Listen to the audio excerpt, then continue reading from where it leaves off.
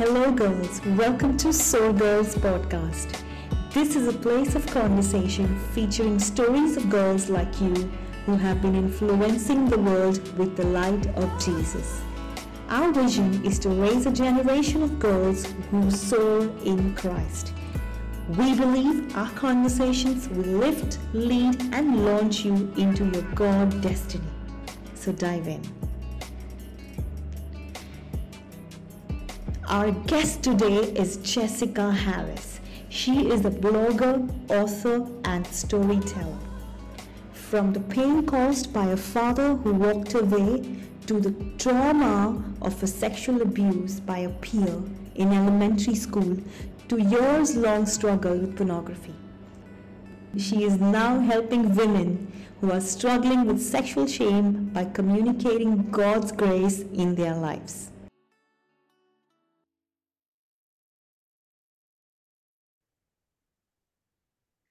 Welcome, Jessica. We're so glad to have you today.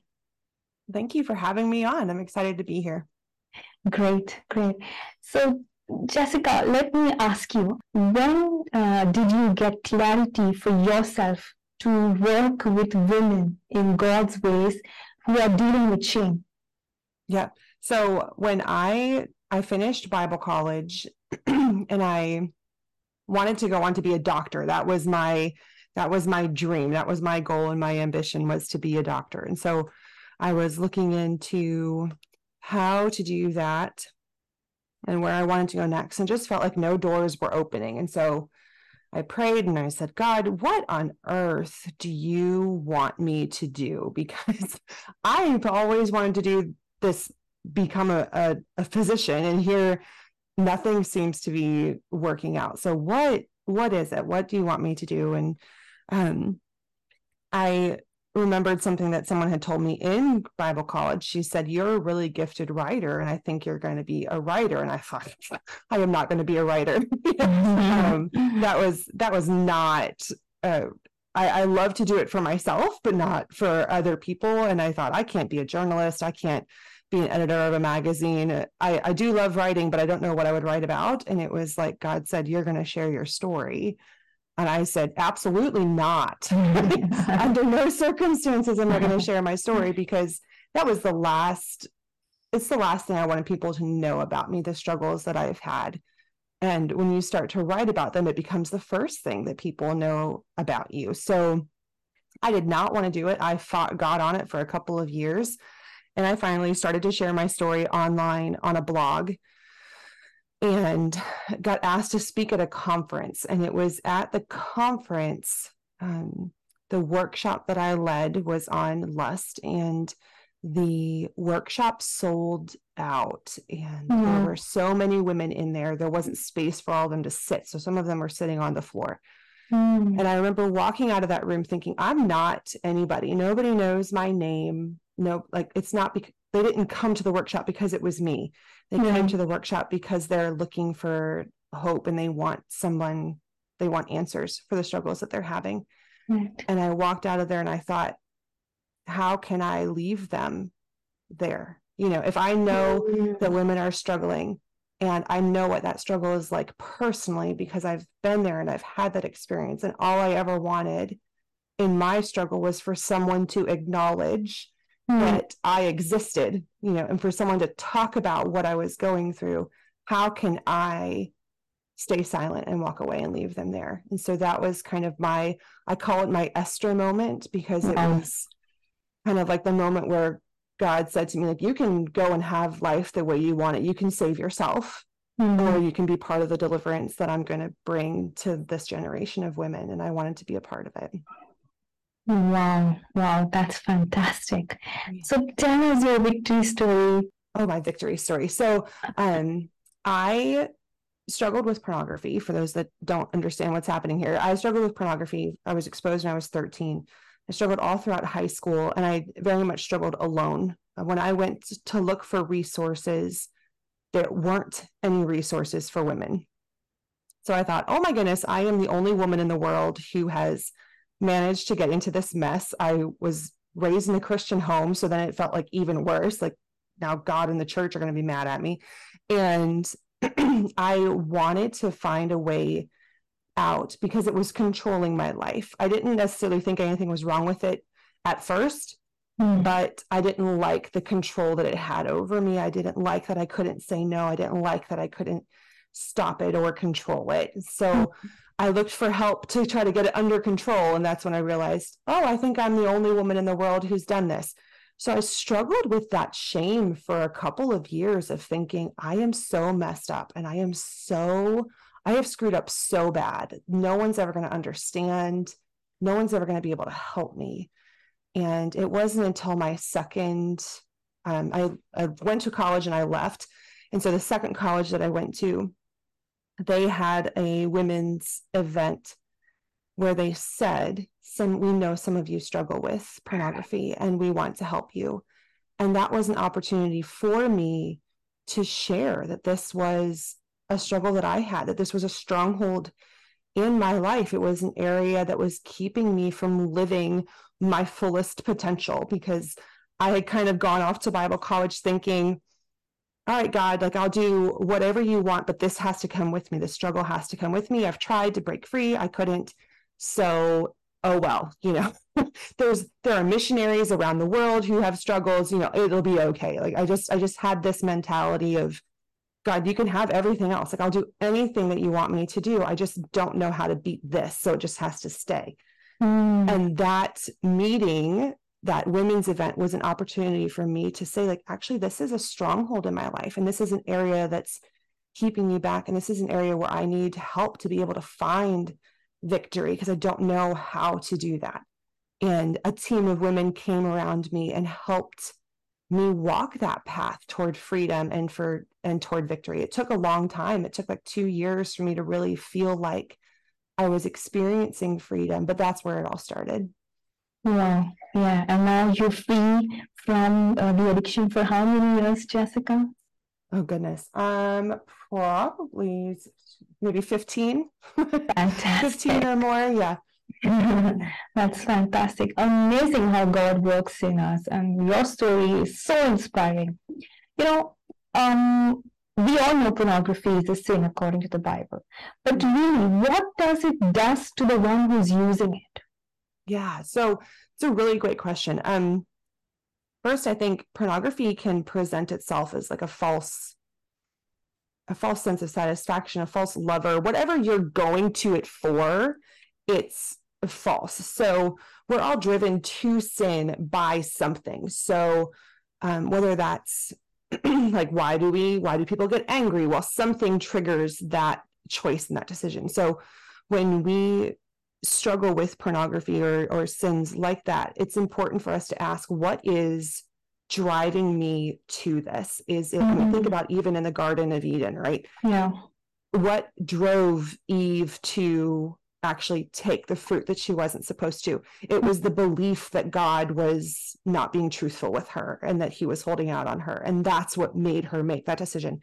So we have to ask ourselves, what is driving me to pornography? What is it? And then that's where we're going to find where it can damage us. So for me, when I was 13, 14, 15, when I was younger, it was just a coping mechanism. It was a way of getting away. It was a way I wanted to feel like I belonged. I wanted to feel like I was attractive. I wanted to feel like I had significance and value. And so pornography tried to fill that. Well, it can't, right? It can't. It can try to, and it can give you temporary relief from these feelings of inadequacy and these feelings of pain, but it does not give you value. It does not give you worth. It does not give you significance. It does not give you love. It lies to you about all of those things.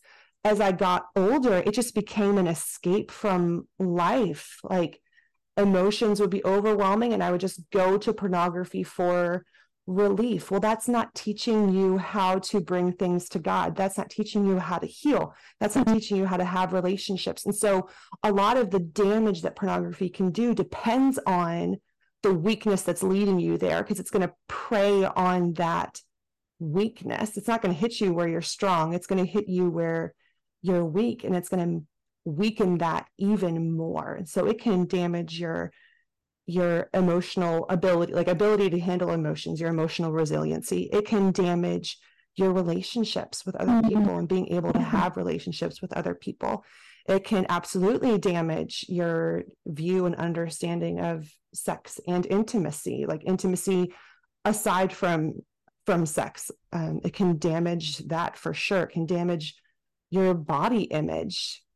It can just, your sense of worth can be completely depleted. There's so much damage that it can do, and the damage that it will do in your life depends on what's driving you to it to begin with.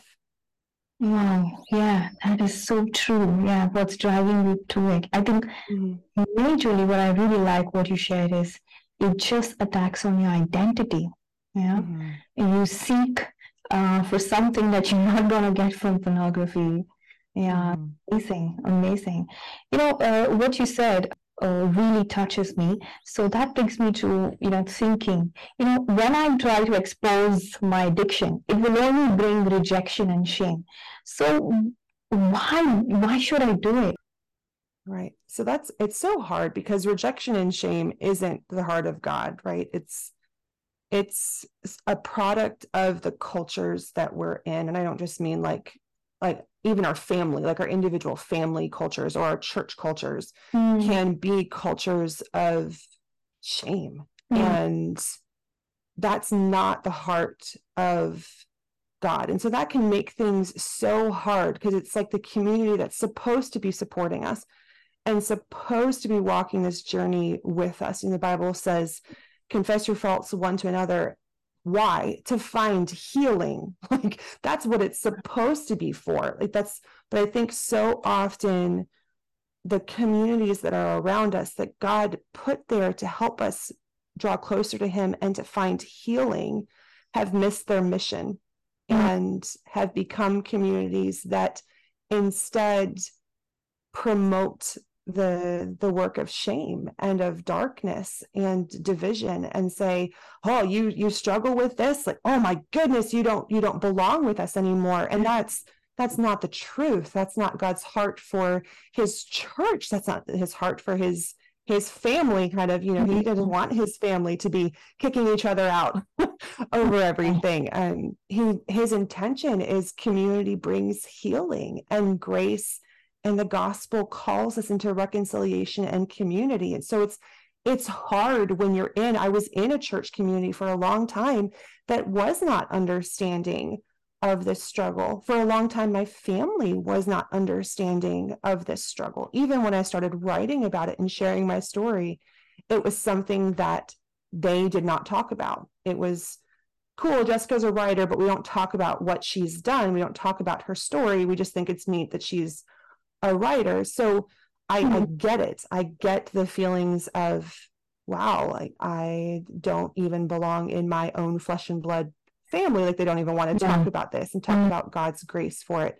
And so there's an extra added challenge for those of us who are in communities like that to almost unfortunately have to ignore the voice of shame coming from the community around us and go back to God's word, because the people around us don't speak for God, right? And so we have to go back to the Bible and hear what God says about us himself, because the voice coming from the people who should be pointing us to him isn't reflecting his heart for us. And so that's an added challenge. It can make it a much more difficult decision. But I love what another author said. She said, your freedom cannot be dependent on someone else's no. So if you truly want freedom, and if you truly want victory in this area and want to experience grace, that's not dependent on another person's acceptance or rejection of you. That's all dependent on God and Christ and his work done for us. Yeah, wow, yeah, amen to that. Truly wanting freedom. When did you reach to the point? I mean, I'm sure in addiction, a lot of times we just lie to ourselves that we're okay, we're doing good, right? Nothing's going wrong, no one worried about it.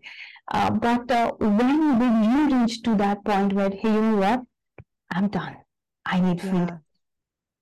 I think when it was, so my senior year of high school, my last year of high school, it was absolutely controlling my life. Like every spare moment, it felt like I was trying to find a way to consume pornography. And so it was starting to affect my grades. It was starting to affect my sleep.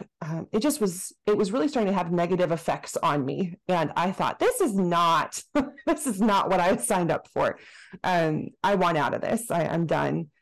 And that's kind of when I started to look for freedom or try to find help. Couldn't find any. I went off to college and was caught. And you've read my story because you've been Piper's daughter, but went off to college and was caught. And they said, "Oh, we know this wasn't you. Women just don't have this problem." And so I sunk way down into shame there because I thought, wow, I'm really stuck. Like this is the only way out. And as much as I would love to get out of this, you're telling me that there's no way out, basically.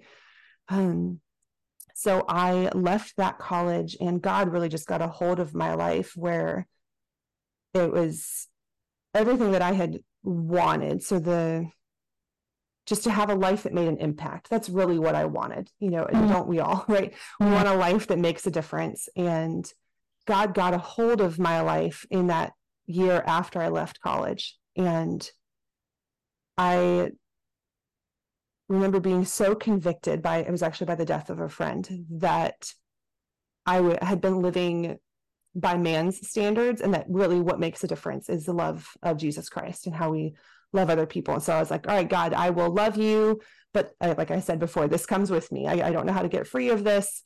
And so it wasn't until somebody said, like, there is freedom from this. We can help you get out of this. And this is not what God wants for you. He doesn't want for you to live life 90% serving him and 10% stuck in something else. Like he wants to give you freedom, true freedom, and whole freedom.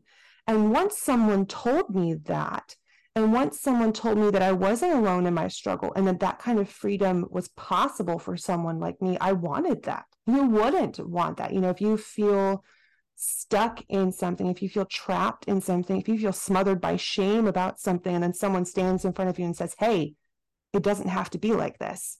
Who wouldn't want that? And it's hard work, and it takes time, and it can be frustrating, but and there's a lot of dying to self that happens.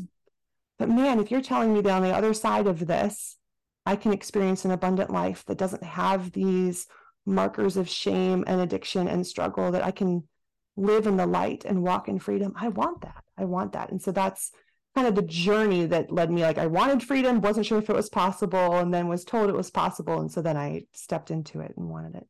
Wow. Yeah. Like you say, grace is available. Your book, there's something beautiful that I got in your book, which says, the new book that we will talk about, it says, shame likes to pretend it's keeping us safe. Shame tells us that staying in the dark keeps us from getting our hearts broken. Wow. Can you tell me about that? Yeah. So when I wrote Quenched, I wanted to talk about and really address head on the lies of shame that we can experience in our lives. Because one of the lies, or the greatest works that shame can do, is it cuts us off from God, right? It tells us God wants something to do with us. And if God wants something to do with us, then we're stuck. Like, if God can't help us, then we're helpless. We can't be helped. So if shame can convince me that God wants nothing to do with me, then it has cut me off from the only source of freedom and recourse that I have. So I wanted to talk about the way that shame can show up in our lives. And one of the ways that shame can show up is it just seems like it's looking out for us, right? I'm trying to protect myself from all these judgmental people. I'm trying to protect myself from losing this position. And we just believe that we're making choices in our best interest and that it is the right choice. But shame's not our friend, right? And if left alone, shame will continue to drive us to cut off relationships, and it will drive us into hiding, and it will drive us into isolation until we are alone and unknown. And we thought we were protecting ourselves, but now nobody knows us truly, and we don't have deep relationships, which are two of the things that we're created to have. We are created to be in relationship with people. We're created to be known. And so shame will say, well, you don't talk to her because she, might judge you. Don't tell your family this because they might kick you out. Don't do this because and shame looks like it's the big brother or big sister trying to, defend us and protect us. But what it's really doing is just driving us further and further away from where God wants us to be and the relationships that he's called us to and the community and grace that he has called us to. And it's hard to see sometimes because when we're hurt, we want protection, right? And when God's grace calls us to be protected by the people who are actually hurting us, it starts to get confusing, and shame looks like the way out. It looks like the way that makes sense. But it's important for us to recognize when those voices of shame are speaking into our lives, or when we're starting to believe the lie of shame, that if we let it run its course, the end is isolation and being unknown. It's everything that we're afraid of anyway, that we think shame is protecting us from. It's actually driving us toward. Oh, yeah, so true. The end is not what God's promise is. To get you towards God, it just takes you away from God. Yeah, so true. Thank you so much for sharing that. We'd like to talk about your book. I'm so excited to get hold of your book and read the book Quenched. Can you tell us who should read this book and why should I read? For my listeners who are struggling. Yeah, so this book was written very much for the women who struggle and who believe that God maybe doesn't have the time for them. I got so many emails. I started my blog in 2009, so it's been 14 years. And over those years, I've gotten so many emails from Christian women who want to love the Lord, who want to serve Jesus, and who are stuck in this sin, and who will say things to me like, I can't even open my Bible and read right now. I'm sure God's disgusted with me. Or I'm sure God wants nothing to do with me. He probably just thinks I'm a hypocrite. I think God's frustrated with me and he's going to give up on me. All of these lies about God that are introduced because of shame. And so I wanted to address to those women who wonder what God thinks of them in the midst of their struggle. This is what God thinks of you. The Quenched is for those women who would say, there's no way I can even come to God with this. I can't pray. God hates my guts because of this. And that's not true. That is not the truth. And so Quenched was my desire to take the gospel and apply it to the life of a woman who is struggling. Because I think what we do is we sit in our church communities and we hear about how good God is, and we hear about the gospel, and we hear about grace. And shame says, yes, for everybody but you. It's not for you. And I wanted to have a resource that looked at those women and said, it is for you. It is absolutely for you. So it's a Bible study in a way. It's kind of a Bible study through John 4 and the interaction of Jesus and the Samaritan woman at the well. So it's primarily for the women who would identify as women who struggle, who believe in God, who are trying to understand what God's heart is for them in the midst of the struggle and how they can find freedom from it. Wow, yeah, we're so excited to go grab the book and read it. Thank you so much for doing this. I mean, I don't think I know many people who would be so bold to talk about pornography, and we just really thank God for your life, Jessica. Thank you. Pornography is also a very, very sensitive topic in India, right? So, you have so much of experience in dealing with women who share to you what they go through. What's your suggestion to us as a community? How can we open those doors to people to come and be healed and share and help them? What should we do as a community? Absolutely. I think one of the best things you can do is just start changing the conversation. So you don't have to have huge structures in place. You don't need to have a special support group meeting. You don't need to have this big infrastructure in place before you can start opening those doors and changing those conversations. This is something that happens over tea at your local coffee shop. Like this is something that changes in one-on-one smaller conversations, and then those build to change a community. So this is the woman who's brave enough to share that this was part of her struggle too. Like this is the woman who's found victory and freedom, because I'm not the first, and who sits down and shares part of her testimony and is brave enough to include this part in her testimony no matter what.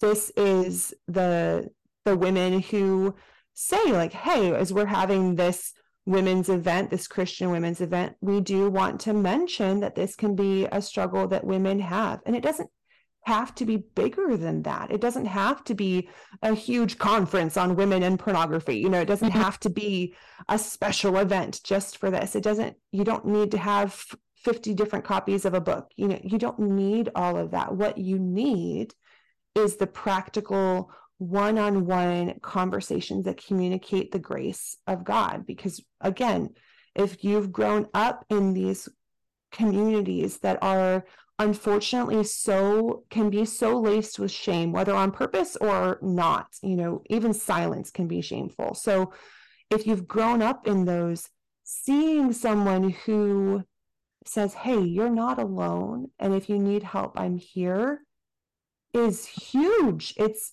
a blow to shame. It starts to tear down those walls, because shame's telling you people aren't safe. And so the way you start combating this is become a community where it's safe to talk about, where, hey, we're not expecting everybody in this room to have struggled with this, but if you have, you can come and you can talk to one of us. Or it's the woman getting up and saying, this is actually part of my story, and being willing to share that. So I think it is. It's just changing the little conversations. It doesn't have to be a big event or a big thing. It doesn't need a lot of fanfare. It can just be the smaller one-on-one meetings where you just say, like, hey, this is part of it. And I tell people all the time, they're welcome to throw me under the bus. So you're welcome to say, like, hey, I just listened to this podcast, and there's this woman in America who struggled with pornography, and I didn't even realize that women could struggle with pornography. But man, if we don't need to be a community where they understand that they have grace, that speaks so much freedom and so much hope to a woman who has been struggling in silence and thinking that her community is not safe. You have just shown her that it is, and you've given her the ability to take those first steps in fighting shame and walking in freedom. Wow. Thank you so much for that, Key. I think that's going to be so helpful for us, because we know that many women won't even talk about the fact that they're struggling with pornography. Right.